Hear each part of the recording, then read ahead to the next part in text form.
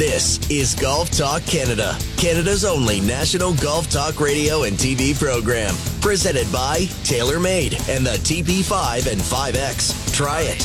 What's the best that can happen? Learn more at TaylormadeGolf.ca. Now, here are your hosts, Mark Zecchino, Bob Weeks, and Adam Scully.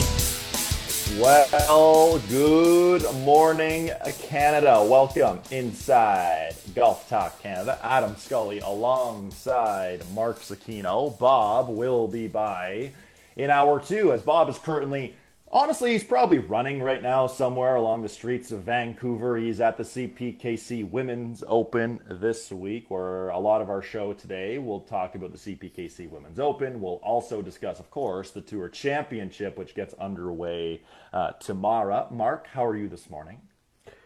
I'm good, Skull. Scrambling a little running around this morning, and but looking forward to putting a bow on the FedEx Cup, to be honest with you. And I've been thinking a lot about this format again, because, you know, players are mixed on how they feel about this. And I am almost 1,000% certain at this point that now with the Dell match play no longer part of the PGA Tour schedule, and match play only exists truly in international competition now, right? President's Cup and Ryder Cup every other year, that I want to put 14 guys out. I want to put 14 players from the bottom 14 of the top 30. I want to put them out in 36 holes of let me get this. Hold on. I want to put 22 guys out. I want to put 8 guys have a bye. 8 guys are going to get a bye. I want to put 22 guys out in stroke play. Those 22 guys are playing for 8 spots. Those 8 spots go to round of 16, and now you do match play till there's 2 guys left. Okay, this is intriguing. A little later in the show, we're going to hear from some players about the format, because it's still a hot topic, this being the 5th year of the staggered starting leaderboard. There's got to be a different way. I know as a viewer, it's less confusing come Friday afternoon, but as a player, they certainly don't like it. But we'll take a deep dive into that actually in our next segment, as we'd always do on Wednesdays. We'll look at the betting odds for this week at the Tour Championship. Obviously, with the staggered start, it's a little different. So on FanDuel, you can actually bet the winner right now in terms of where they're currently starting. You can also bet the low 72-hole score, essentially without a handicap, if you will. So we'll get into that in that discussion as well. We'll also hear from Matt Bovee from Taylormade about the all-new Taylormade P790 irons, which, Mark, a couple of weeks ago, we gave away a brand new set of those on 20 weeks of Taylormade. And Mark, this is also, it's safe to say, a pretty big week for 20 weeks of Taylormade, isn't it? This is the last one. We will figure out who wins the top 3, who wins the full set of Taylormade through the bag, who wins the trip to Casa de Campo, and who we will crown our first ever 20 weeks of Taylormade PGA Tour Golf Talk Canada Fantasy League champion. First time ever we are going to crown a champion. And with the victor come the spoils. So we will find out next week after the Tour Championship who gets it all. It's a big one. And Golf Canada CEO Lawrence Applebaum is going to join the show from the Pro-Am at the CPKC Women's Open. And as we'll talk with him in depth, he actually was kind of on our show last year at the RBC Canadian Open, also during the Pro-Am, as we were commentating. We were watching him and broadcasting his shot live from the forward tee at St. George's by the rink hole. And I'll never forget when he was on our show, I believe the next weekend, he said, "I'm over the ball, I'm addressing the ball," and all I could hear is us saying, "I don't like this club for him." So we'll see how LA's feeling, how the golf game's feeling for LA. We'll also get into both of our golf games soon because, Mark, hey, it's almost the start of your golf season. Almost. Yes, I played the other day, so we'll see. Yeah, I'm like kind of targeting, I'm going to play this week, actually. Okay. So I'm like, tomorrow's the official kickoff of my golf season. I'm going to play. I've been invited up to Devil's Paintbrush, which is one of my absolute favorites. And then I've been invited up to Beacon Hall on Friday, which is also one of my favorites. So Beacon Hall tends to kick my butt a little. I think it's the toughest course we have in the province. With all due respect to the National, you know some courses just fit your eye, Scully, and you play them well. I always play the National well. It just fits my eye. That, and I'm Italian, and Italians are comfortable at the National. That's just how it works. You know, ask Koliakovo that one. He'll just tell you how comfortable the Italians are up at the Nash. Beacon Hall, I actually find more difficult than National. I love the place. It's like one of the best in the country. But I cannot get comfortable at Beacon Hall. I never have. So I'm going to see tomorrow. Can I get around? Can I get it around Beacon Hall for the first time ever? We'll find out. And then Devil's Paintbrush tomorrow. And Devil's Pulpit, Devil's Paintbrush, I say it all the time till I'm blue in the face. The most fun you can have playing golf in the province of Ontario. Yeah, I mean, I love those two golf courses. I mean, the fun factor's through the roof. I wish I lived closer. If I lived closer, I'd probably be a member. I really would be. Yeah, I got out to the paintbrush one time last summer, and you're getting a couple of links experiences in the GTA because the second nine at Beacon Hall, it's totally different than the front nine there. Anyway, I'm looking forward to a full recap of your full golf experience next Monday when we're radio to TV. But first, a lot of news going on in the golf world. Let's kick things off with some news and some headlines. News and headlines are brought to you by Sandbagger Hard Seltzer. Sandbagger. Everybody knows one. Well, every year at the Tour Championship, the commissioner has a press conference. Now, we hadn't heard all too much publicly from Commissioner Jay Monahan since that fateful Tuesday morning when you and I, Mark, were live on radio, we were live on TV, when both of our brains just quite frankly exploded after the news that came down that Tuesday morning in terms of the agreement that could be an agreement with the PIF. Still no official agreement yet. The big question, where are they right now in terms of that agreement? Now, Jay Monahan spoke for upwards of an hour. Here's a little snippet from Jay Monahan talking about what's going on with the PIF and this agreement that could be, who knows, coming soon. We operate in good faith, and I see that on both sides. And that framework agreement, which is an agreement to reach an agreement, put us in a position to reach an agreement, those safeguards that are in place and our commitment to moving from, the divisive nature of the relationship we had to a productive one, for us to be able to make a fundamental transition to our business with the formation of NewCo, to have an investable entity for PIF to be able to invest in that didn't previously exist, for the PGA Tour to be in control of the future of men's professional golf, and for us to be partners. If we were going to end the litigation, we would have just announced that we were ending the litigation. And our teams are, if you saw the amount of conversation and the time that the PGA Tour, DP World Tour, and PIF are spending working forward from a framework to a definitive, I think you'd see that the sincerity of the efforts there. And specifically on Live Golf, in your mind, does that exist in 2, 3, 5 years' time? Because that would seem contrary to the development plans you're speaking about for your own tour.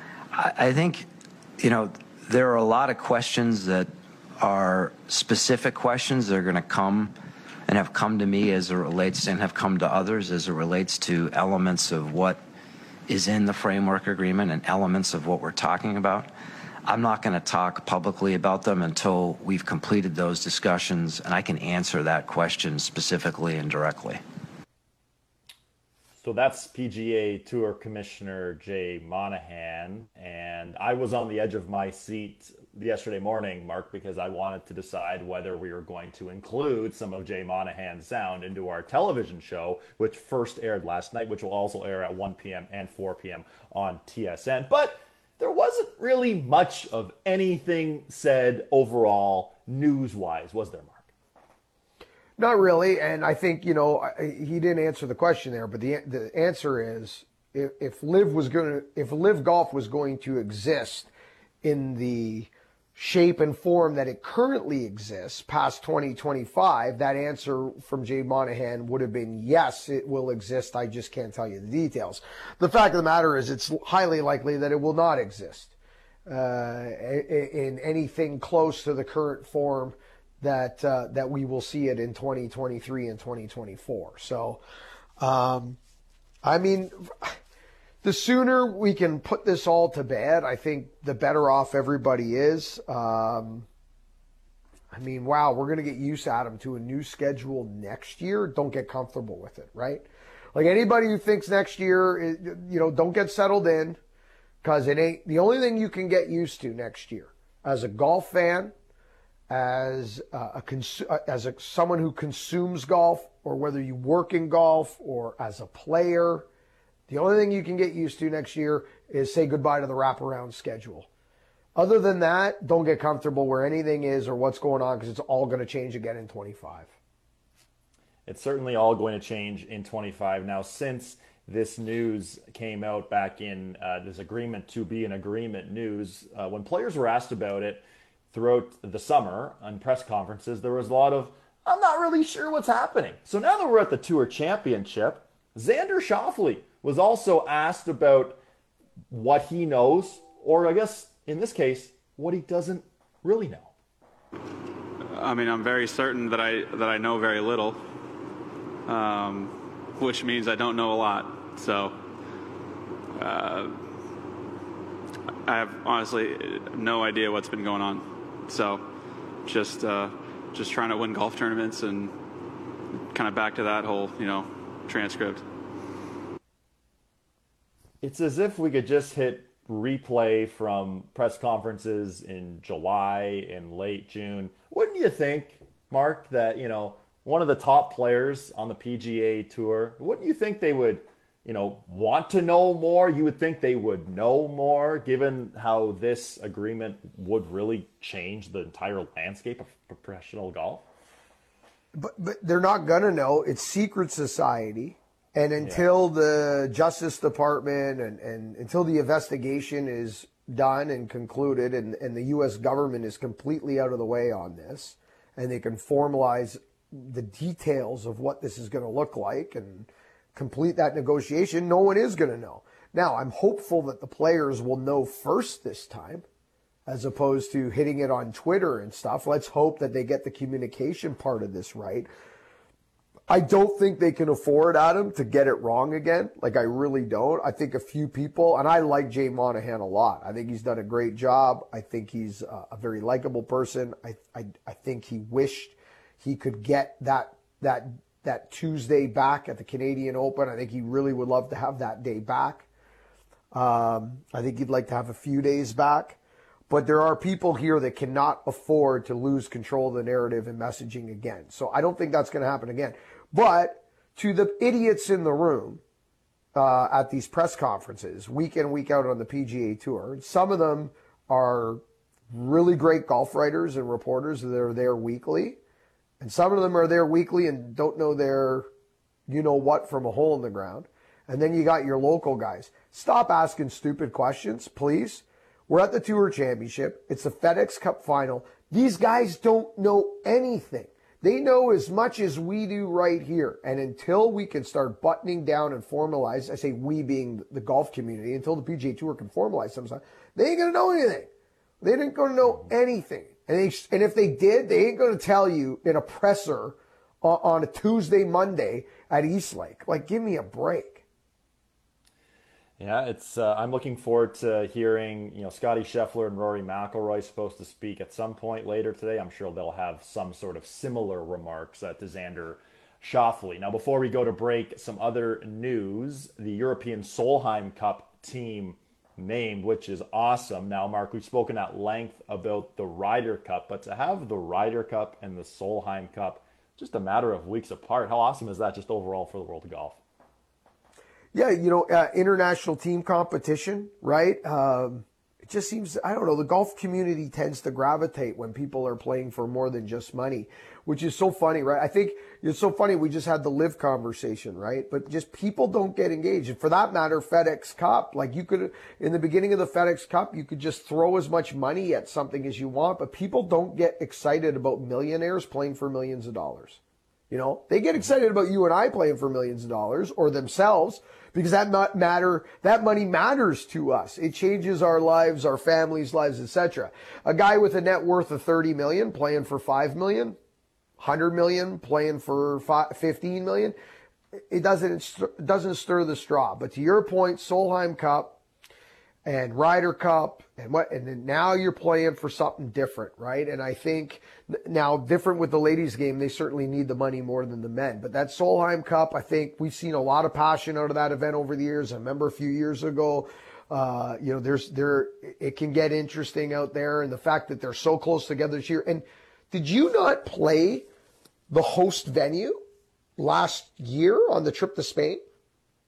We did. That's right. Finca Cortesín, which is hosting the Solheim Cup. So we had a chance to play that on our Spanish travel adventure back in November 2021. And I'm looking forward to seeing this course because there is a lot of risk.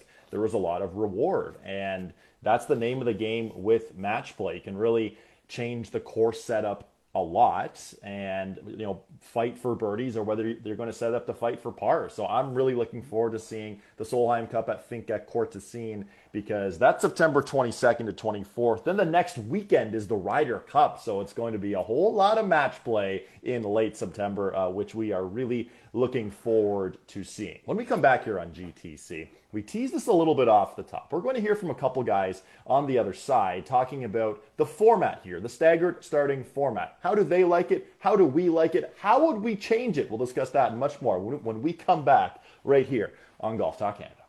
This segment of GTC was presented by Taylormade and the TP5 and 5X. Try it. What's the best that can happen?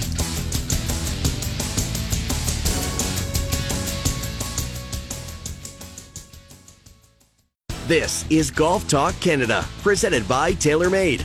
This segment of GTC is brought to you by JPSM Golf, offering Canada's largest selection of electric golf trolleys. Good for your score, good for your health.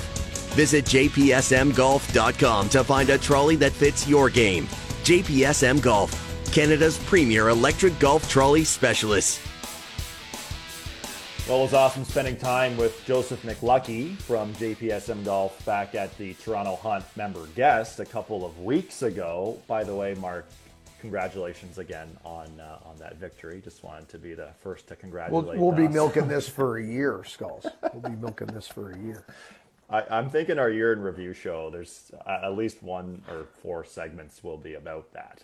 We should just take the audience shot by shot. We'll do what the Golf Channel used to do on Tiger Woods, the 97 Masters in my own words. We could do Scully Zecchino, the 23 member guest, in our own words. It would be great.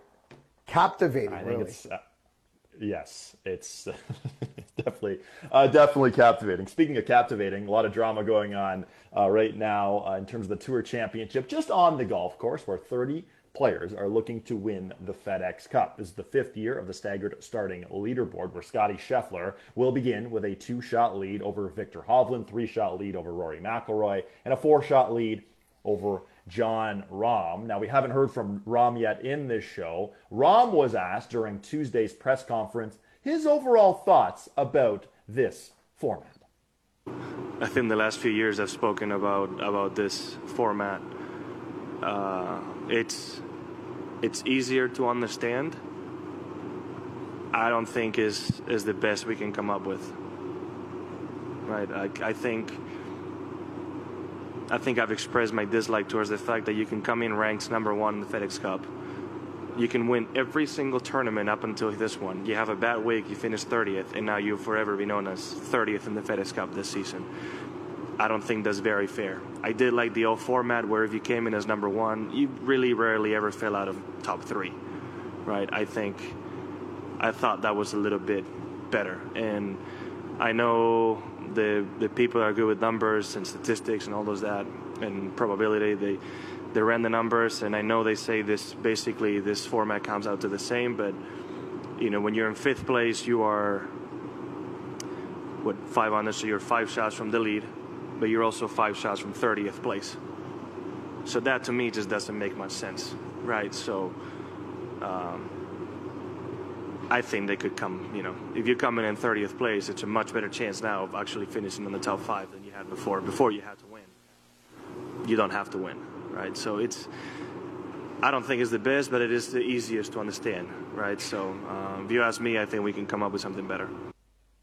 Okay, so that's Rom's perspective. I want to hear from Xander Schauffele, get his perspective before we give our thoughts. Here's Xander Schauffele. I can happily say I've been on both sides of it. I've never won the whole thing, but I've won this event, and I've got, I was given a trophy, and I've won it and was not. So I can't really comment on that just because I haven't thought of a way to make it better. I still believe that, when I talk to some friends and people, they still feel like a little confused on how it all happens. And, I think this is supposed to be like our most important event all year. It kind of comes down to this moment. And like for people to be like a little bit confused, it's still not a finished product to me in that sense. But, I think after Thursday and after Friday, like everyone knows, like it doesn't even matter anymore how it started. It's all about how you finish it. And everyone knows what's going on, when guys are coming down, this nice final stretch here at East Lake, and everyone knows what's at stake. Okay, a couple interesting opinions there. Mark, for you, match play, that's the answer you think here? Well, I don't know if it's the answer. I think that for me personally, I think it would be the best play now that we don't have it. I like, parking X amount of bodies aside. I haven't done the math, but you give X amount of bodies aside, they get a bye. That's your benefit for having a great, regular season and 2 playoff events. You finished in, let's just call it the top 8 for easy math. You get a bye. You get to sit on your butt until Saturday at the Tour Championship, and you're guaranteed to be in the match play. Everybody else go out for a couple days at East Lake and play for 8 spots. Those 8 spots get into a round of 16. Now you have a round of 16 match play until you have 1 versus 1 for $15 million Sunday afternoon, and you hand out a FedEx Cup. I don't know. There might be a different numbers at work, but I like something like that. I think would make a lot of sense now that match play is gone. John Rahm is completely wrong. He couldn't be further from being accurate. He is so offside here, it's not even funny. John Rahm wants to go back to the Vijay Singh, Tiger Woods era, where it was a regular season award. Like, didn't matter what you did. Like, Tiger would get to the Tour Championship. He was the winner. There was no drama. He was going to win the FedEx Cup. And then we handed out a trophy to somebody else for the Tour Championship. Or Vijay Singh won, right? It was over before it started.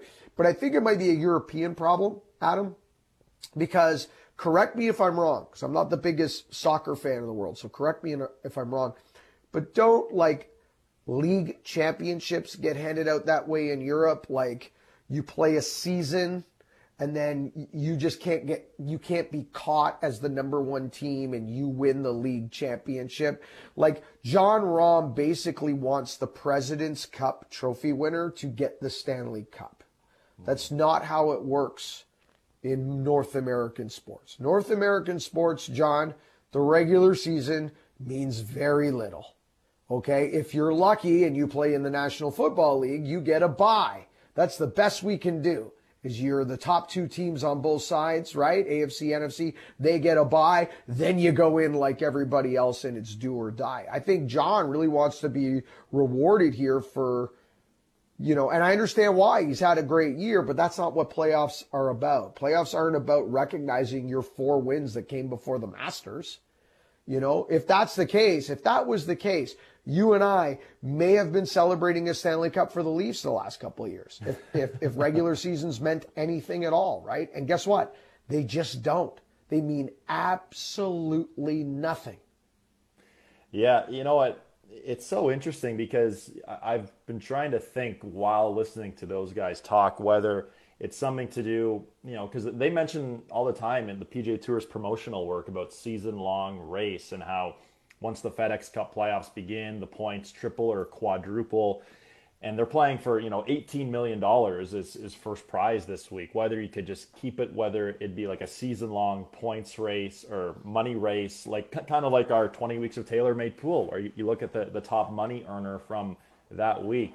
I don't know if you could do it that way, where the top money earner or top FedEx Cup points receiver for the year wins the FedEx Cup. It's still confusing. I wonder, Mark, if it was different. Sorry, if it was different, where if Scotty Scheffler started at even and it went down to 10 over par, would that make any difference? I don't think it matters. I think it's staggered. I think what John's also forgetting to recognize is they have the Comcast Business Tour top 10. They've already been paid out millions of dollars in bonuses for finishing the regular season first to 10. It's like we just skip over that now. Like, oh, so what? Because it's only a few million and it ain't 15. I mean, it's a regular season. Someone needs to explain the guy a regular season. Now, again, I don't like the staggered start. I think there's a better way of giving the guys who perform the best to date a bit of an advantage, right? Whether it's top 4, top 8, whatever. But I mean, it's interesting. I don't know. Could you say to the guys who finished top 10 in the FedEx Cup regular season, you don't have to play Memphis or Chicago. You go straight to Eastlake, and there's only 20 spots available now for Eastlake. And then everybody starts at even par when we get to Eastlake. And it was like, guys, you didn't have to do anything to get here. You're already here. That was your bonus, is that you're already here. Yeah. You know what I mean? You didn't have to go through the first two grueling events of 110 degrees in Memphis. And that you didn't have to do any of that. Here you are. So I don't know. There's something better. I like the match play. I really do. Because you and I talk about this all the time, too. It's like, different is good. If something can be done once a year. Like, we love the 16th hole at the WM Phoenix Open, right? We love it because it's an amazing environment, completely different. But it's only once a year. I don't want to see that every year. That's not what golf's all about, right? We love the Ryder Cup. Once every 2 years, right? I mean, so if we could get something on the calendar that's once a year, that, we go, okay, on a Sunday afternoon in August, at the end of August, we're going to have one guy versus one guy for $15 million in the FedEx Cup. That's appointment TV. And if you give the top 8 buys, you are going to increase your chances of having the stars in that final. Like, look at who the top 8 are right now. Mm-hmm. You've ensured already that Rahm, Scheffler, Hovland, McIlroy, you've ensured that your big names are already in the round of 16. So you've avoided that Wednesday or Thursday deflating feeling that we used to get at the Dell Match Play when you realize, oh my God, Rory just lost his first match and tied his second match. He's done, right? That's out of the equation. Your top 16, your 8 guys are already into that weekend window for TV. So you've solved that problem. And that's a lot of the verbiage, too, that a lot of the players have been speaking about in terms of next season with the signature events, with some of them not having cuts where they want the stars there for the weekend. So this is going to be a moving target. I don't think they're going to change this next year. But, hey, you never know. We gave our opinions on this.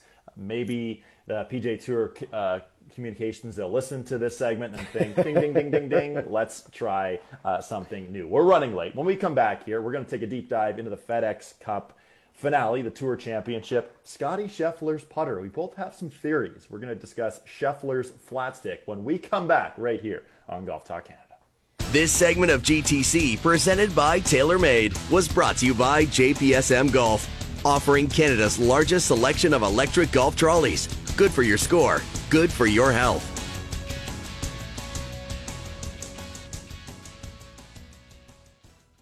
This is Golf Talk Canada, presented by Taylormade. This segment of GTC is brought to you by WeatherTech Canada, Canada's leader in automotive accessories. Visit weathertech.ca. Welcome back inside GTC.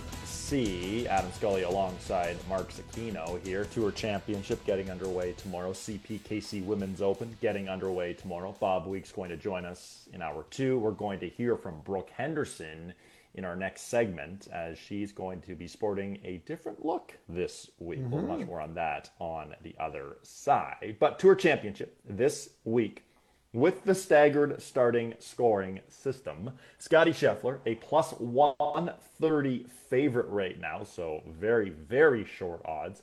Rory McIlroy plus 330, Victor Hovland plus 500, Jon Rahm plus 850. However, if you go on FanDuel, scroll a little lower in the app there, you can also take a look at lowest 72-hole scoring without the starting staggered scoring system.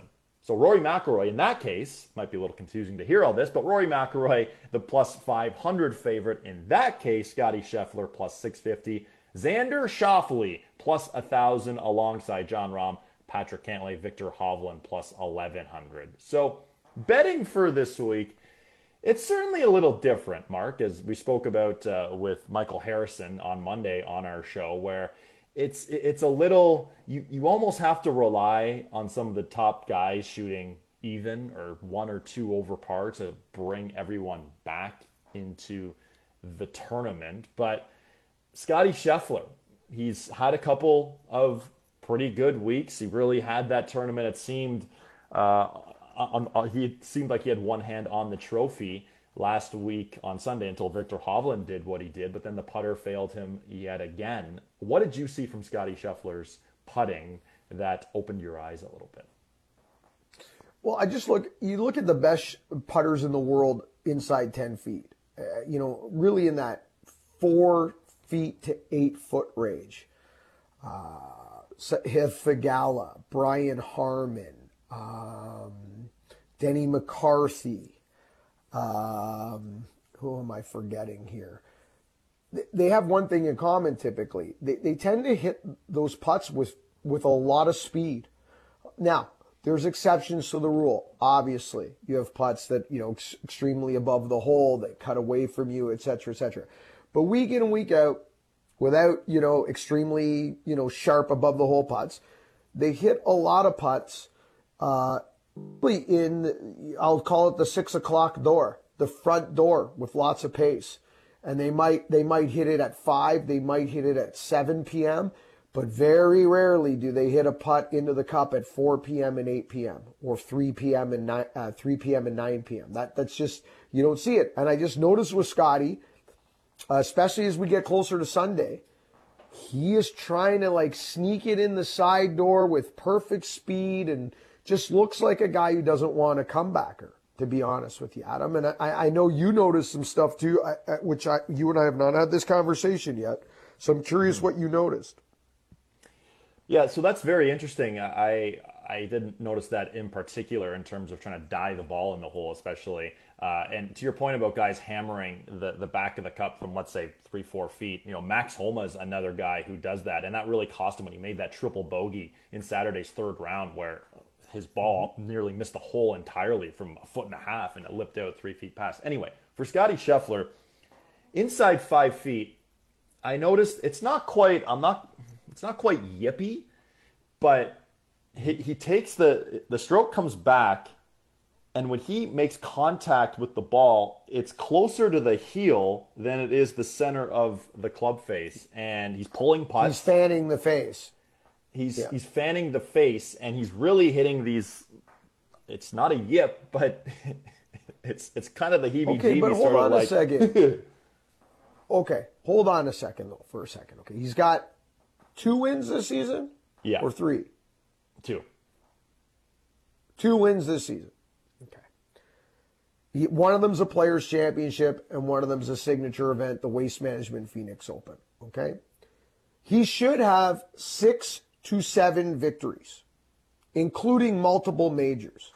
But instead, he has 2 wins and a large bucket of disappointments. Was it not a matter of time before he started to get yippy? I mean, yippiness starts with scar tissue from missed putts over the years of times you needed to make short putts and did not. And then you start to eventually get your confidence broken. You start to doubt what you do. And it leads to an involuntary physical reaction, which is a twitch. And that's what a yip is. So all we've seen since the Players' Championship is short misses, Sundays where he should have hoisted trophies, and he went home instead with seconds and thirds and fifths. So unless you're a complete moron, you're going to eventually end up with the yips. I mean, only some, like you, regardless of how much faith you have in the process, he's a human being. No matter how much faith you have in God, he's, obviously very religious. He's a human being. Eventually this was going to get to him. Hopefully they get it under control sooner rather than later. I'm not going to tell you I pretend to know how to do that, but he has access to the best of the best. They got to figure it out, because the longer this goes, then it becomes a career thing.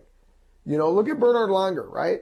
He went through 900 different putting styles. Literally, he won a Masters with a reverse arm lock up the forearm when no one ever even thought of doing this, okay? Because he fought his whole career. Eventually, Langer landed at the broom the way Adam Scott and the way Lucas Glover have landed on the broom.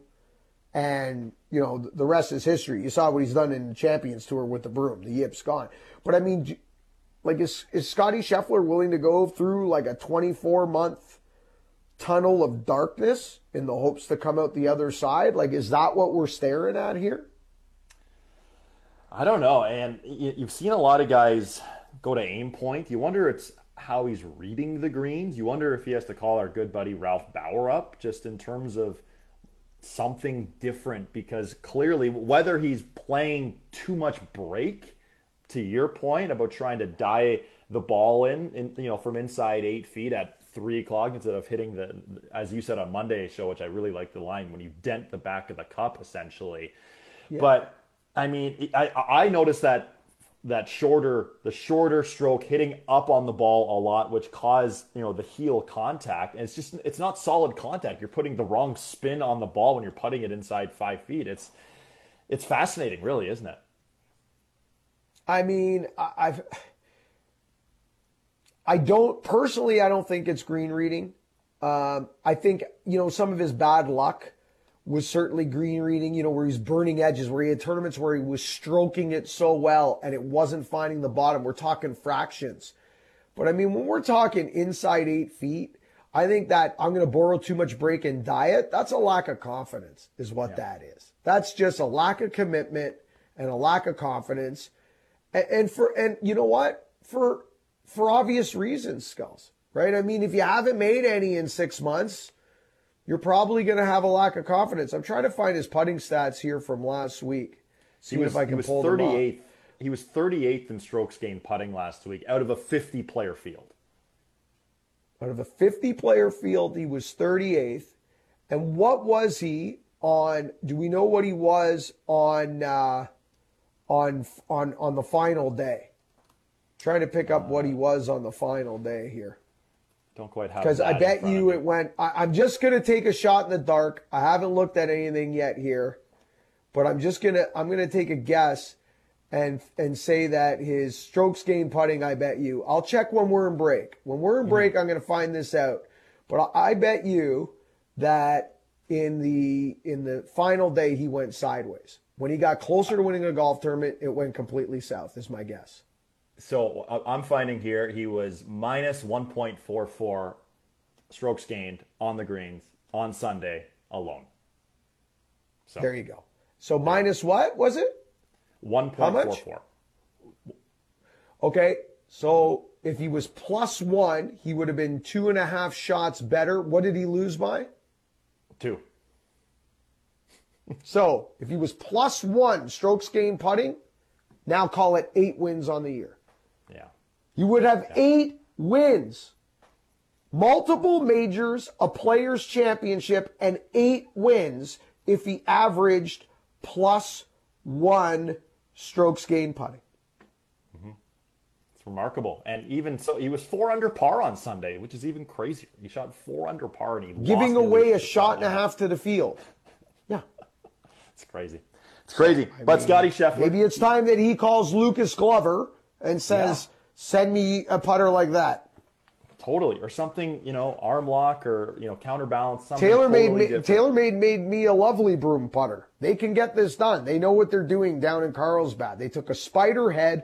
They drilled the center hole. They balanced it. They put in a center shaft. If they can do it for Mark Zecchino left-handed, they can certainly do it for the number one player in the world right-handed. Let's get the Z-Man and Scheffler in a room together, talk it out, and all problems will be solved. Okay, on the other side, when we come back here on GTC, Bobby Weeks going one-on-one with Brooke Henderson as she gets set for this week's CPKC Women's Open. This is Golf Talk Canada. This segment of GTC, presented by Taylormade, was brought to you by WeatherTech Canada, Canada's leader in automotive accessories.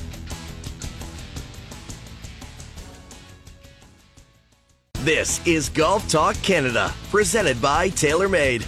This segment of GTC is brought to you by Play Golf Myrtle Beach, home to 80 great courses, 60 miles of sandy shores, endless dining and entertainment. Visit playgolfmyrtlebeach.com to start planning your golf trip today. Wrapping up hour one here on GTC, Scully and Zecchino here. This week, it's the CPKC Women's Open. Brooke Henderson looking to win on home soil for the second time in her career. On Tuesday, she played a practice round at the CPKC Women's Open, and then afterwards had a chance to speak with our own Bobby Weeks. All right, welcome back to the Brookapalooza. Here's Brooke Henderson, and Brooke, it's been a while since we have seen you, but this year so far, you've had the win, you had the runner-up at Evian, you've had some missed cuts, you've had a bit of everything this year. Besides statistically where those finishes are, how would you sum up this year? It's definitely been a little bit up and down, but I feel like I have grown and I have learned a lot this year, which I think is important for everybody. And I think from both the highs and the lows, I've learned a lot, and hopefully I can use it moving forward. But I'm looking forward to the rest of the year. I have 8 events planned on my schedule, so that's really exciting, and hopefully I can just have a great, strong finish to the year. If there was one part of your game that you would identify that you like the way it's going right now, and one that hasn't been behaving too well, what would you say they were? Ball striking is always a strength of mine, and when it's on, it's usually pretty good, so hopefully it's definitely on this week. I feel like the short game, the putter has been pretty hot recently. The last few weeks it's been bailing me out a little bit, which is good. I feel like chipping, I'm always working with my coach, who's my dad, and my sister, my caddy, just always trying to improve that a little bit too. So, just trying to make small improvements overall in the whole game, but I feel like it's really close and it's definitely trending in the right direction. I've been saying that for a little while now, but, hopefully it'll turn over and start seeing some great results. You've had a chance to play here at Shaughnessy. I know it's one of the top-ranked courses in Canada. What do you see out there, and what strategically do you think you'll need to do this week? It's a beautiful golf course. I'm really excited that we have the opportunity to play here this week, and I think ball striking will definitely be a big key. It's very tight fairways and it's very small greens, so ball striking, I'm going to go work on it right now after this interview to make sure that sharp come Thursday, but it'll be a big key. And of course, just like any tournament and anytime you play golf, you got to make some putts, but greens are slopey, so I think strategy and hopefully being able to execute your strategy the best you can will definitely be important this week. You're going to have to rein in the strategy, the aggressive strategy they normally have a little bit, maybe? Yeah, I think a little bit.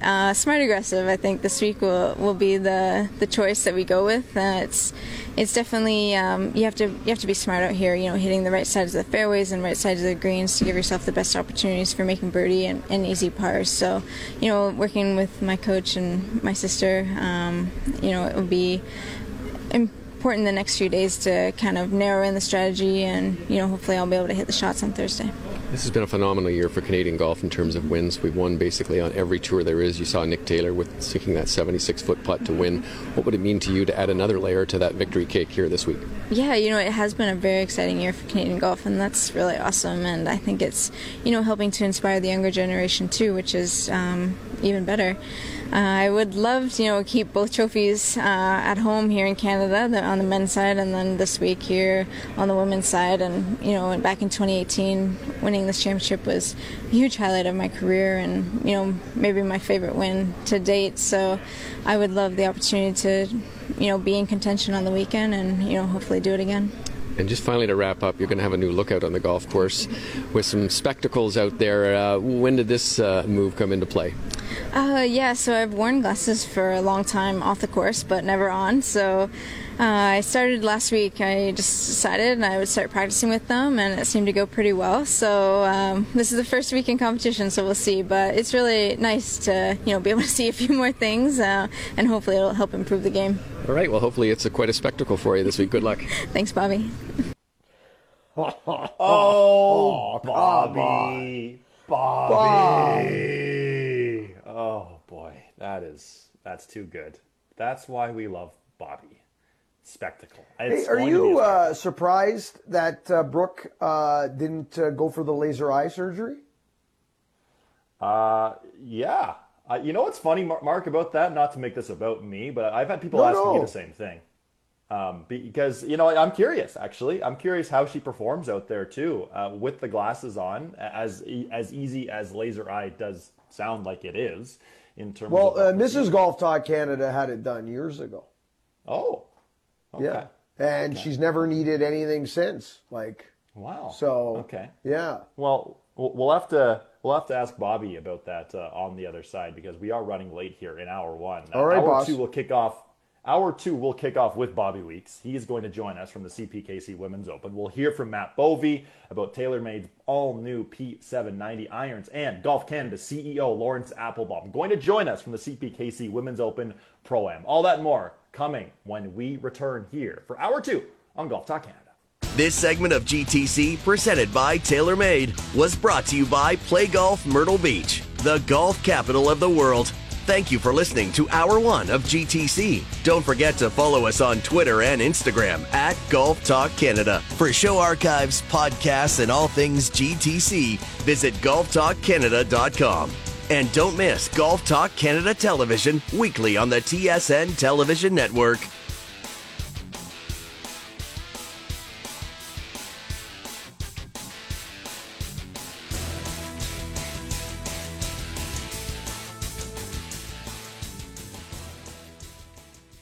This is Hour 2 of Golf Talk Canada, presented by Picton Mahoney Asset Management. For over 15 years, our focus has been on helping Canadians stay invested in all market conditions, including this one. Why Picton Mahoney? Visit PictonMahoney.com.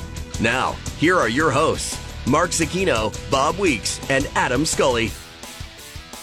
Welcome back inside Hour 2, the back nine here on Golf Talk Canada. Adam Scully alongside Mark Zecchino. Now joining us on the line for a full preview of the CPKC Women's Open and what might be an eye-opening experience this week. Brooke Henderson tried to win on home soil for the second time. Now joining us, Bob Weeks on the line. Bob, what kind of spectacle are you expecting for this week for Brooke Henderson? Okay, so we've already passed those jokes, guys.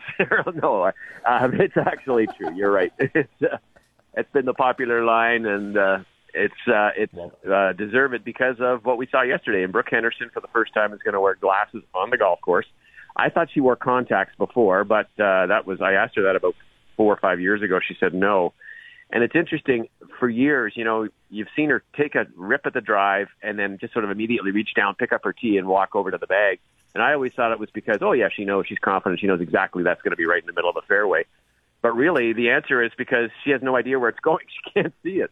So, hey, Bob, are you surprised she didn't go for like a laser correction or something along those lines? I know a lot of athletes, because they don't want to wear glasses because it can be awkward looking down, seeing the frame, different perspective, yada, yada, that they go for the laser correction surgery. Are you surprised, or did she mention anything, consider that, etc.?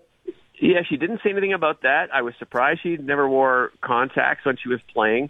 But she said she's okay in short distances. So, like, putts is not a big issue. She can see the putts, and she's relied a lot on Brittany to see the longer shots and just tell her where the ball ends up in the fairway. And I guess, she's done it for so long, she's kind of used to it, and that's, if it ain't broke, don't fix it, as the farmer once said.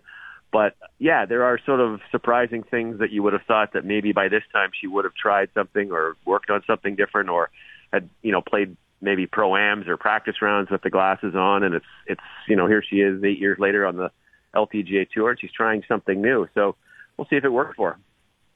I'm curious too, Bob, because she pretty much leaves the pin in on all putts. And I think we were talking earlier in the year too about, especially for putts really outside 20 feet, how the flagstick was left in too. I'm curious where she goes in terms of that, because now that she has glasses on, she'll be able to see a little longer. Yeah, although, if this is sort of the first year that she's done that, and the one club in her bag that has improved this year is her putter. Mm-hmm. Not in huge levels, but she is putting better with leaving it in. So I imagine she'll stay leaving that flag in. And that was, she said, on the longer putts, because, it was a little better for her to see. So this eyesight thing is very interesting and very, in some respects, a little bit confusing. But listen, she's got 13 wins. Who are we to judge, right? Yeah. All right, Bob, Shaughnessy, how important is it going to be to keep the golf ball in the fairway? Not just for Brooke, but for whoever goes on and win this golf tournament. I looked at her numbers this year. I was just caught off guard by how much her greens and regulation numbers have dropped this year, down to 69% from a career average of 75 to 77%. And then the fairways have also come down from about, 75, 77% career average down to about 71%. So I think that GIR number can go up if we keep it in the short grass. Is that going to be key at Shaughnessy? Yeah, very much so. And that was the key the two times they had the RBC Canadian Open out here as well. The winning scores were like, I think 4 and 5 under here the two times they had the Open here, the men's Open. So I don't suspect that the women's scores are going to be much different than that. And there's two things that happen on this golf course that Doug Roxburgh, the great amateur golfer, once told me. He said, the fairways look thin because the trees are so tall. They are, the trees get in the way in a lot of line of sight, so you have to work the ball a little bit. No more so than off the first tee, where you have to try and either hit it out to the right side and hope you don't get in the rough, or try and draw it around. In fact, so much to the point where PGA Tour wanted Shaughnessy to cut the trees down when they held the Canadian Open here, but they wouldn't do it. And it's one of those ones where it looks very narrow. It is in certain cases quite narrow, but it looks much narrower than it is. So I think you have to be very confident off the tee in what you're doing. Brooke said yesterday, she's going to keep the driver in the bag more often than not, than she usually does. She says she's going to play with what she calls smart aggressive, and I think that's going to be the tone for just about everybody here. Because if you can keep the ball on the green, if you can keep the ball in the fairway off the tee, you are going to have a big advantage here.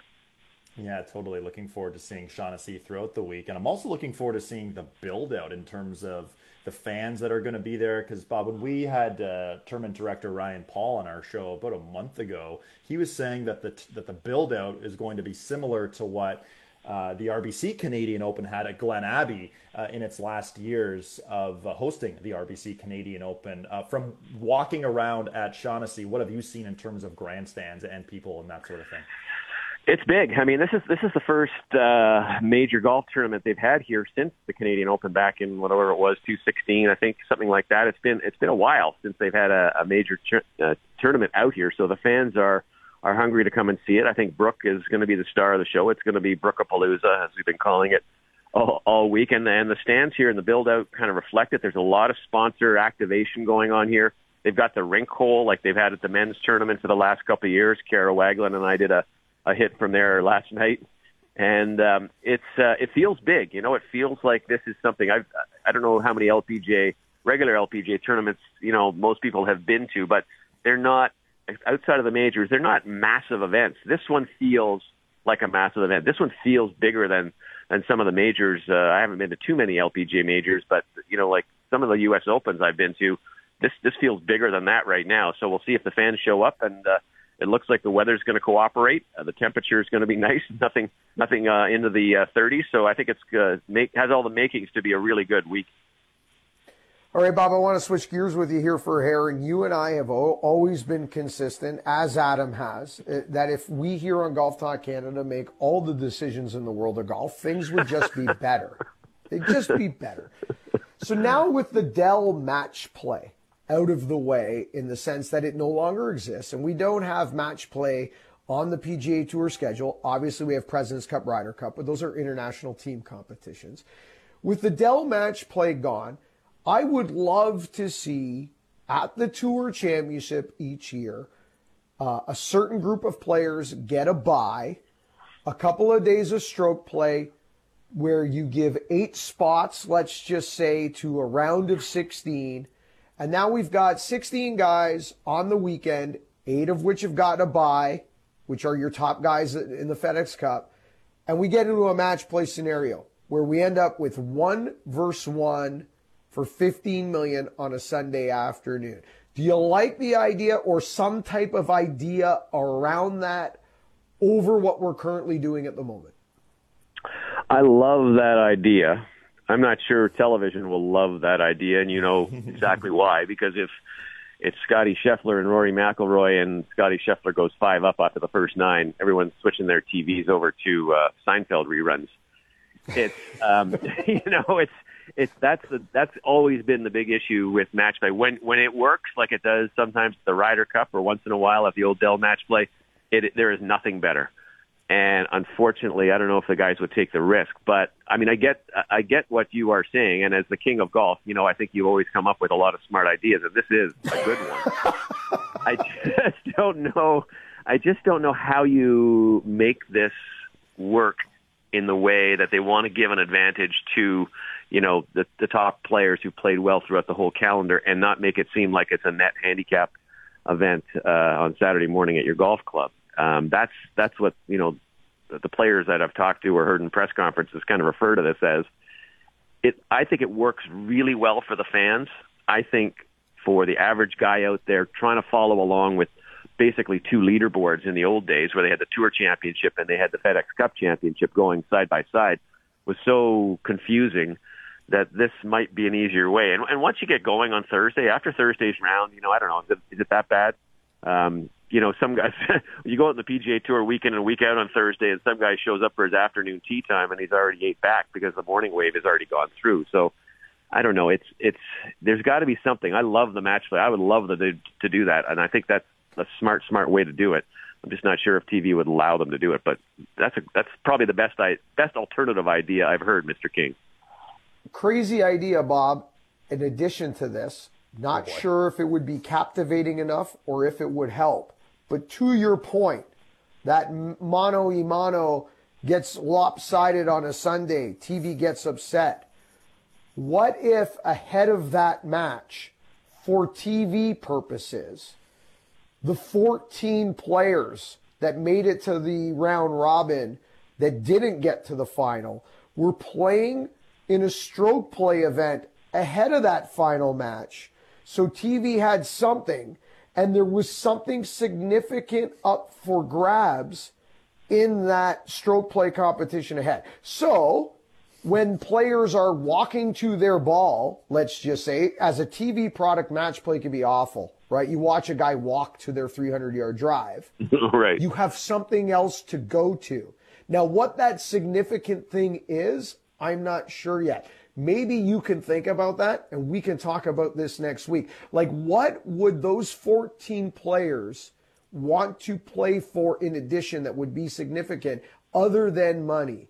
Like, is it a buy into something? Is it some type of status category for the following year? I don't know. But, I mean, you need something captivating going on the golf course so that when Rory's walking to his 350-yard drive, it's not dead air when it's one-on-one. Yeah. I think I see and I hear you, and I think you've got something there. Maybe it would be really cool if, instead of having where they are under par on the scoreboard at the side of the screen, it was how much money every shot was worth, right? So if a guy hits it out to the right in the woods and he's going to make a bogey, that just cost him $600,000, or he misses a short putt I don't know. There's got to be an answer to this, and I'm not sure what it is, but I'm sure that we'll find it. Now, Bob, before we let you go, you mentioned your segment by the rink hole yesterday.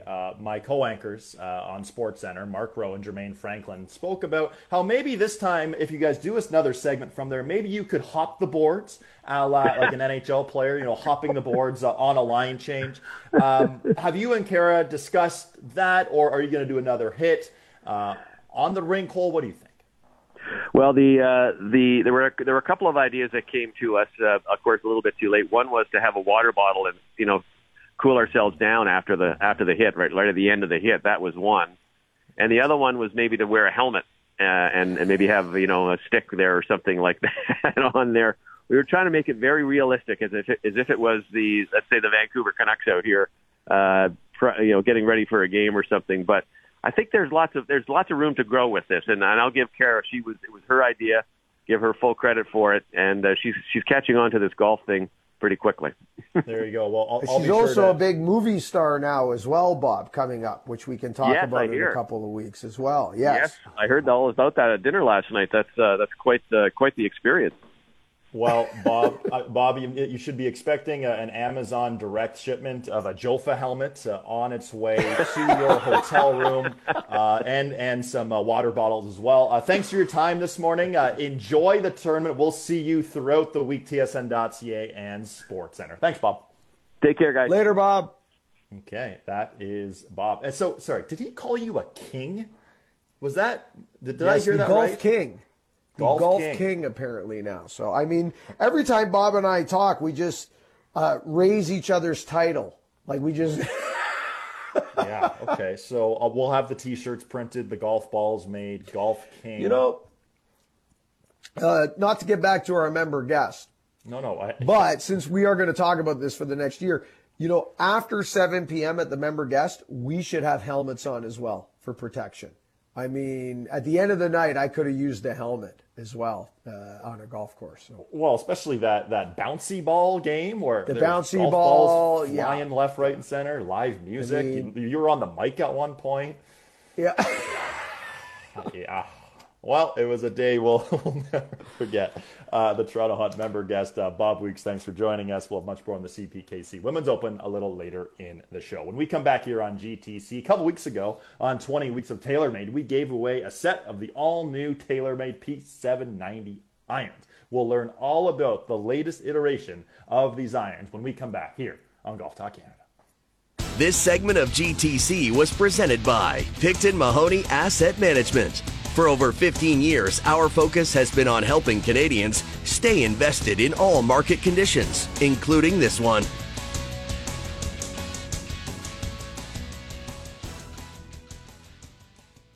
This is Golf Talk Canada, presented by Picton Mahoney Asset Management. This segment of GTC is brought to you by Cobble Beach, Georgian Bay's extraordinary waterfront golf resort community. Learn more about their award-winning golf course and growing community. Visit cobblebeach.com today. Welcome back inside Golf Talk Canada. Well, 20 weeks of Taylormade. The end is just about here. Lots of great Taylormade products have been given away on our show throughout the season, including the all-new Taylormade P790 irons. For much more on these new irons, so much really cool technology involved with this new product, I had a chance to catch up with Taylormade's Matt Bovee. For much more on the newest edition of the Taylormade P790 irons, now joining us is Matt Bovee. Matt, welcome back to Golf Talk Canada. Scully, great to see you as always, my friend. Yes, always great to see you. We were in person back in January. Now we're back remotely. I'm sure we'll be back at the Kingdom, hopefully a little later this year or early in 2024. Now, how long has this fourth iteration of the P790 been in the works? Yeah, so we are on Gen 4 of P790 and what a legacy it's had in our development cycle. I get that question a lot. If you're talking about the marrying of like the cosmetic package with the technology, it's in the neighborhood of 2 years. But if you talk about just the technology itself and or the tools that allow us to unlock that additional performance, This one's more in the 3-year range, and sometimes they go all the way up to 5. Wow. Okay. So it's that long in the works. That's pretty cool. Now, the real name of the game with this latest P790 is CG, center of gravity, a huge story with these irons. Walk us through how the CG is positioned and how that changes throughout the set. Love to. Yeah. So the center of gravity, or CG, as you put it, in the new P790 for 2023, really what we've done is we've worked very, very hard and improved manufacturing processes, design methodologies to precisely place that CG where you need it for that specific iron.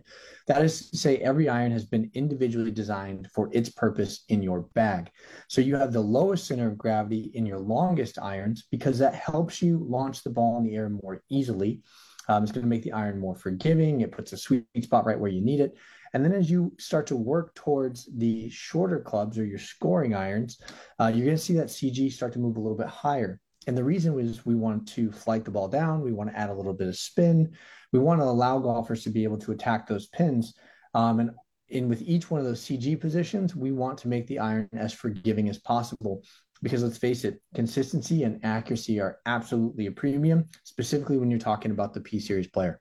Yeah, totally. There's a lot to take away from that. And I understand there was some AI in terms of mass optimization. Explain what all that means and how it's involved with this new product. Yeah, a lot of fancy words there, but I talked about the individual design of each iron. We created a proprietary software internally that leverages AI to really go through and do thousands and thousands of iterations as to where the mass gets distributed inside the club head, again, chasing that specific center of gravity and MOI. Which is basically the forgiveness of the club head, which does play a role in the irons because we want them to be as stable as possible. Again, that comes back to consistency and accuracy.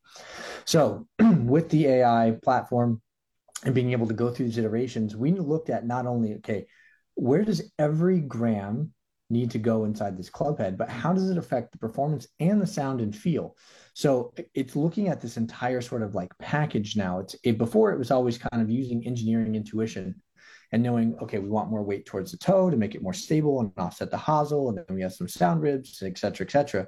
But it's always a trade-off. And now this new software allows you to analyze every little bit, every microscopic gram of that trade-off to ensure that we're getting the best possible individual iron design for your set. That's a lot of detail being put in each individual iron. I mean, that's amazing. You mentioned, 3 to 5 years been in the works. That's a lot of research you guys clearly have been doing. Well, the software itself takes a while to develop in terms of the optimization piece and tying it with sound and feel and expected performance. And then, you take our cosmetic development cycle and all those things and pairing that together in the 24-month window. So yeah, this one's been about 3 years in the making. 5 is like some of the technologies take 5. This one's about 3, but you can really see where all that hard work went when you look inside the iron and you see the individual structure of each head. Like it's this clash of art and engineering. For somebody who's a golf nerd like me and an engineer at heart, you just completely sort of like nerd out and kind of salivate over the technology that's on the inside, but the beauty that's on the outside and how it looks in your bag. It's just an incredible combination. It's certainly an incredible combination. Can't wait to get my hands on it and try this new product. Now, how is the sweet spot in this new edition of the P790? How has it evolved from the other versions? Yeah, sweet spot's always something that we look at diligently because it's not just about the size of the sweet spot. It's about the location and where it sits on the face relative to the impacts that happen naturally. So, the easiest way to describe it is this sweet spot follows the center of gravity. So if the center of gravity goes lower in the head like it is on these long irons, your sweet spot's going to follow. And when you look at your impact location on long irons, it tends to be a little bit lower on the face. They're harder to hit. You don't get quite as steep with those clubs, generally speaking. So again, we're going to be capturing more shots naturally with that sweet spot with the CG positioning in these irons, which is great. That's going to help make them, again, more consistent and more forgiving throughout the entire set. So there's a ton of technology we've already mentioned. Is there anything else that we've missed that you want to add to that in terms of new tech with these irons? I mean, the sound stabilization bar, again, that's inside the iron, but it's just so important, I think, to make sure that everyone understands that the feel of these irons are premium That's always been a part of P790's success. We continue to fine tune that. Again, we're fine tuning it at the individual iron level now. And we want to make sure that just because every iron's different inside, that they still feel the same and that they all feel premium. And that's an important thing to stress. And everything that everyone has known and loved about the forged hollow body construction with that P790 still remains. So you have the speed pocket, you have tungsten weighting. Each face has been individually designed to help minimize that right miss that everybody sees in their long irons as well. Again, we're all about accuracy and consistency with these clubs. And the aesthetic on the outside, just beautiful. A little bit more of a serious tonality in the polishing this time around. Just clean, classic, timeless looks in a way that 790 is really able to deliver. So again, just excited to get out there, and I can't wait for golfers to be able to hit these so I can start to hear what everybody's is thinking about the new clubs. Now, in the past, we've seen professionals use the P790 perhaps just for longer irons, but do you see pros using these P790s for the whole set? I feel like you're setting me up on purpose with this question, because Brooke Henderson, a fellow Canadian, won on the LPGA tour with a full set of 790s earlier this year. Yeah, which is awesome. So again, like it just all comes down to the tour. On the LPGA, they're a bit more prominent because again, these have a little bit more distance in them than say a 770 or certainly than a single piece forged like an MC or an MB. But as we continue to expand on the consistency of these products, it wouldn't surprise me if you start to see them kind of spread out a little bit more through players' bags. On the PGA Tour, however, you are going to see these are going to be predominantly in the long irons, whether it be, from a driving iron type standpoint, or you just want more forgiveness. Certainly we see that trend happening on the PGA Tour. So I expect to see some of that 790 as well. Well, the newest edition of the Taylormade P790, not only forgiving, optimal launch with all irons. Can't wait to give this new iron a try. Matt, thanks for your time today. Cool. Thanks, Scully. Thanks as always to Matt Bovee for joining us here on GTC. When we come back, Golf Canada CEO Lawrence Applebaum going to join the show right here on Golf Talk Canada. This segment of GTC, presented by Picton Mahoney Asset Management, was brought to you by Cobble Beach, Georgian Bay's extraordinary waterfront golf resort community.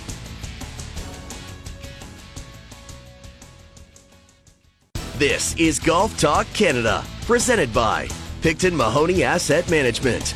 This segment of GTC is brought to you by Cadillac. Experience Cadillac. Join one of our agents for a personalized virtual live tour of Cadillac SUVs, sedans, and EVs. Book your tour at cadillac.ca/live. Welcome back inside Golf Talk Canada. Adam Scully alongside Mark Zecchino. Big week in the world of golf. The Tour Championship at Eastlake. The top 30 players in the FedEx Cup making it to Eastlake. They're all battling for $18 million, the top prize. CPKC Women's Open at Shaughnessy. A lot of the top LPGA players are there. A number of the top 100, upwards of over 90 of the top 100 ranked players in the Rolex World Rankings are there at the CPKC Women's Open, including Brooke Henderson. Now, of course, we heard from Henderson earlier in the show.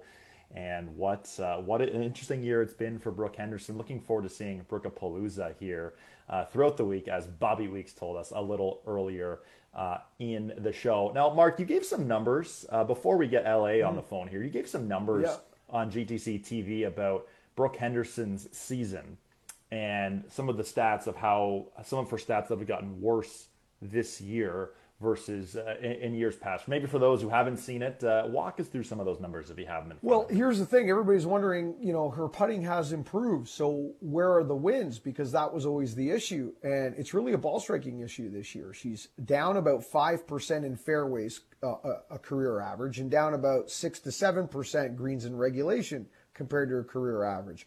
What does this all mean? It's about 10 less greens per tournament. Think about that. Across 4 rounds of golf, she's hitting 10 less greens than her career average. That's 10 more times where she needs to get up and down, 10 more times where she needs to maybe make a 7-8 footer for par, 10 more times where she doesn't have a look for birdie. Now, with her improved putting, you got to think okay, let's say her strokes gained are 2 shots better across 4 rounds, or 3 shots better across 4 rounds than what they were, 3 years ago. Now give her 10 more cracks at birdie efforts. That's going to be quite a bit. She might make 3-4 more birdies a tournament. Now go back and look at where she finished on LPGA Tour leaderboards and give her, another 3, 4, 5 birdies around, and maybe take away a couple of bogeys around because of missed greens. And how many times would she have won this year if she was 5 shots better, 6 shots better? You start doing the math, and now you start getting into that same scenario with Brooke Henderson as we start crunching the numbers with Scottie Scheffler, right? If you were to make him +1 strokes gained putting across the season and apply that to his finishes on leaderboards of how many times he finished X amount of shots outside of a playoff, a win, a this, and the numbers start to get staggering. Now, I'm not suggesting they're as staggering as they are for Scottie Scheffler with Brooke, but it's certainly more than 1 win season.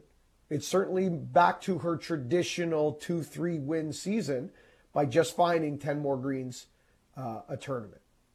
Interesting. Okay, so yeah, we'll see how Brooke Henderson's ball striking can continue to change, and it's going to be an ongoing story here on GTC for Brooke Henderson too. Now, of course, there's the CPKC. Do you have something to say there, Mark? Sorry. I was going to say we're having a hard time connecting with LA. Should we maybe run through our TSN Edge picks? Because I'll tell you why. Because now, if you hadn't seen Golf Talk Canada TV this week, we did our TSN Edge picks, and Bob, Adam, and myself, even in a stagger, I want you to think about this, Skulls. We didn't have a chance to get into this on TV. Obviously, when we do TV, our weekly TV program, we are tight on time. It is very structured. Our formula does not allow us to really go as deep as we can on radio or Monday radio to TV and throw things around. But this staggered start that has had a lot of conversation on radio today, Xander Schauffele, everybody talking about, Scottie Scheffler starting at 10 under, Victor Hovland starting at 8 under, Rory McIlroy starting at 7 under. Not one of us, not you, Bob, or I, selected Scottie Scheffler as part of our TSN Edge picks this week. What are the FanDuel odds on Scottie Scheffler to win? He's a heavy favorite, correct? With a 2-shot lead over Hovland starting this tournament at 10 under par. He is a heavy favorite, and neither one of us have him.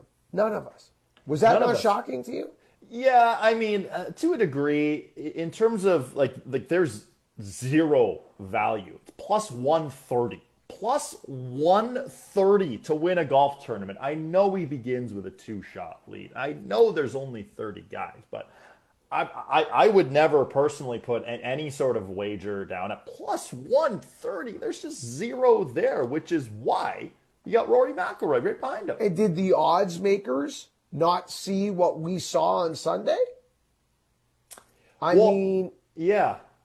What I think is happening is that everyone's just waiting for Scheffler to break out and win by 7 shots, which, Agreed. The Players' Championship, he did that in March. He won by 5. And then since then, he's hit the ball like a robot in terms of really well. And then his putting has just sort of been, So Scottie Scheffler, plus 130. I'm staying away from that. Okay, so I was going to go, we were both on Hovland, I believe, or Bob and I are on Hovland. You and Bob are on Hovland, correct. Who was your other pick? Yeah, we all have Rory? Yeah, so we all have Rory. So Rory, just for odds sake, second shortest odds at plus 330. Now, if you're looking for a little longer odds for Rory, in terms of lowest score, not including the staggered start, Rory is at plus 500. So for Rory to win the FedEx Cup, you would think he would have to have the lowest score over 72 holes. So perhaps if you scroll down on FanDuel a little bit, you'll see some better odds there at plus 500 for Rory. Now, my other pick is a guy who you also have, and that's Xander Schauffele. It's, here's a guy who has played 24 rounds here at Eastlake, and he's never shot over par. That in itself, Mark, is unbelievable. I believe, and I said it on TV, that this is the biggest horses for courses play of the season annually. I mean, you said it. He's never shot over par there. He rarely finishes outside the top 2. It's crazy. Look at his numbers at this tournament. It's ridiculous. He won back in 2017. His worst finish since winning here is 7th. His worst. It is unbelievable. He's going to start 7 shots back, which is a lot. But based on his history, based on he's playing with house money, you start 7 back. I mean, you got zero pressure. If anybody can come from 7 behind on this golf course, it's Xander Schauffele. It's worth a couple of lollies. It really is worth a couple of lollies.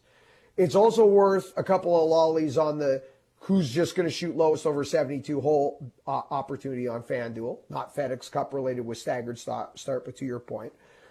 But I went with Hovland as well because of the hot hand. But for me, this is Rory McIlroy's. You asked me 3 weeks ago who's going to win the FedEx Cup. And my answer was very simple and very sad in a way. It was Rory McIlroy is going to win another FedEx Cup, and it isn't going to matter. And that's why it's sad. And because Rory McIlroy is the face of the game, face of the PGA Tour, likely the most gifted golfer on the planet, naturally gifted golfer since Tiger Woods.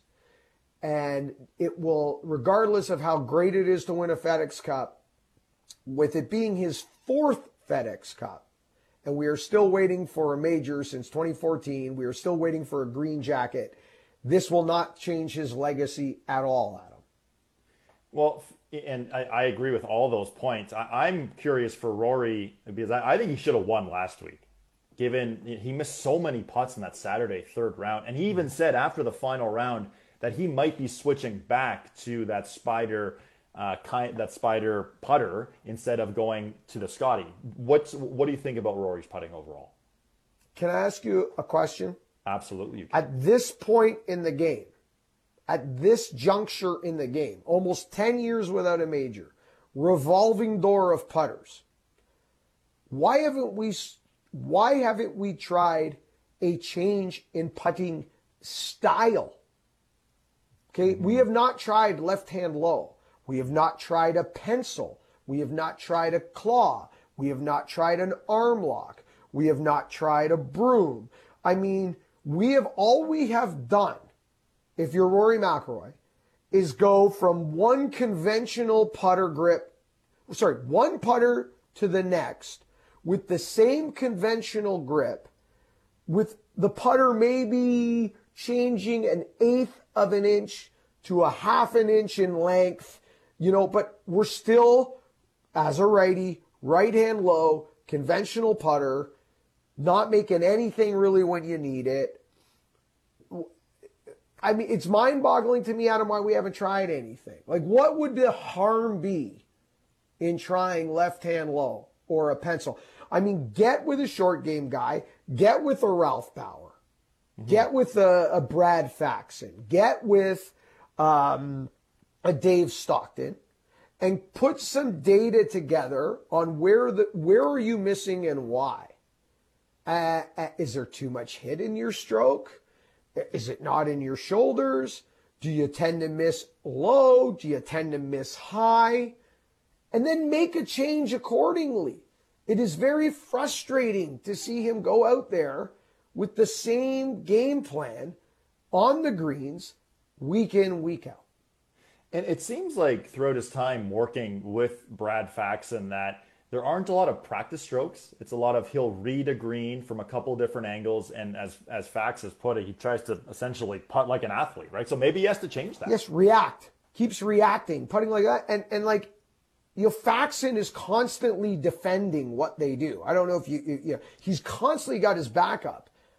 But, I mean, Brad, there's the data. Why aren't you why are you not like already focusing in on this, saying like, this putting like an athlete thing is not working, okay? I know what he's saying. If you give Rory McIlroy a wedge and you say, okay, I want you to putt with a wedge and just hit the equator of the golf ball with a wedge and belly it into the hole and go all feel and reaction, he's likely going to make more putts because you've removed all the mental blocks. Like when I putt with a driver and people laugh and I make a bunch of putts with driver, it's because you have freed up and you are just reacting to your target. I get that. That is not a game plan for in the heat of the battle when you're coming down the stretch on a Sunday. When you're coming down the stretch on a Sunday in the heat of battle, you need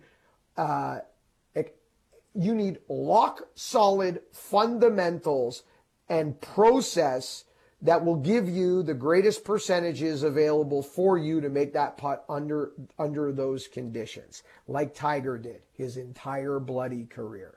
And Faxon just blindly supporting this, I don't think so. I think it's time for Rory to seek additional putting information away from let's just feel it in the hole. Because, I mean, that is complete BS at this point. You know, you know when it did work? It did work in the match play. And it does work at the Ryder Cup. And it's the same reason why it works for Ian Poulter. Because there's a little voice in the back of their head says the one coming back means nothing. And the minute they absorb that the one coming back means nothing, all of a sudden they're free to just shoot at their target. That doesn't work in stroke play because the one coming back does mean something.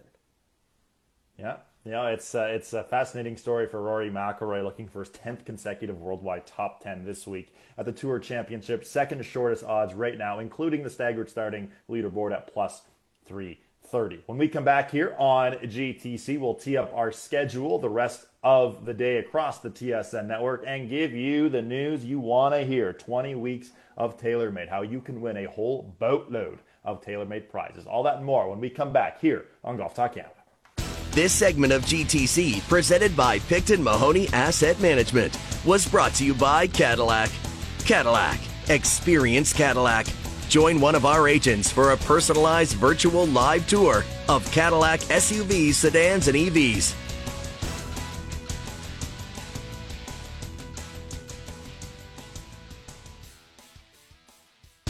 This is Golf Talk Canada, presented by Picton Mahoney Asset Management. This segment of GTC is brought to you by Adidas Golf and the ZG23. ZG23 continues to push limits on lightweight performance footwear with introduction of Light Strike and Light Strike Pro technology. They're light, they perform, they're here to compete. Visit adidas.ca/golf.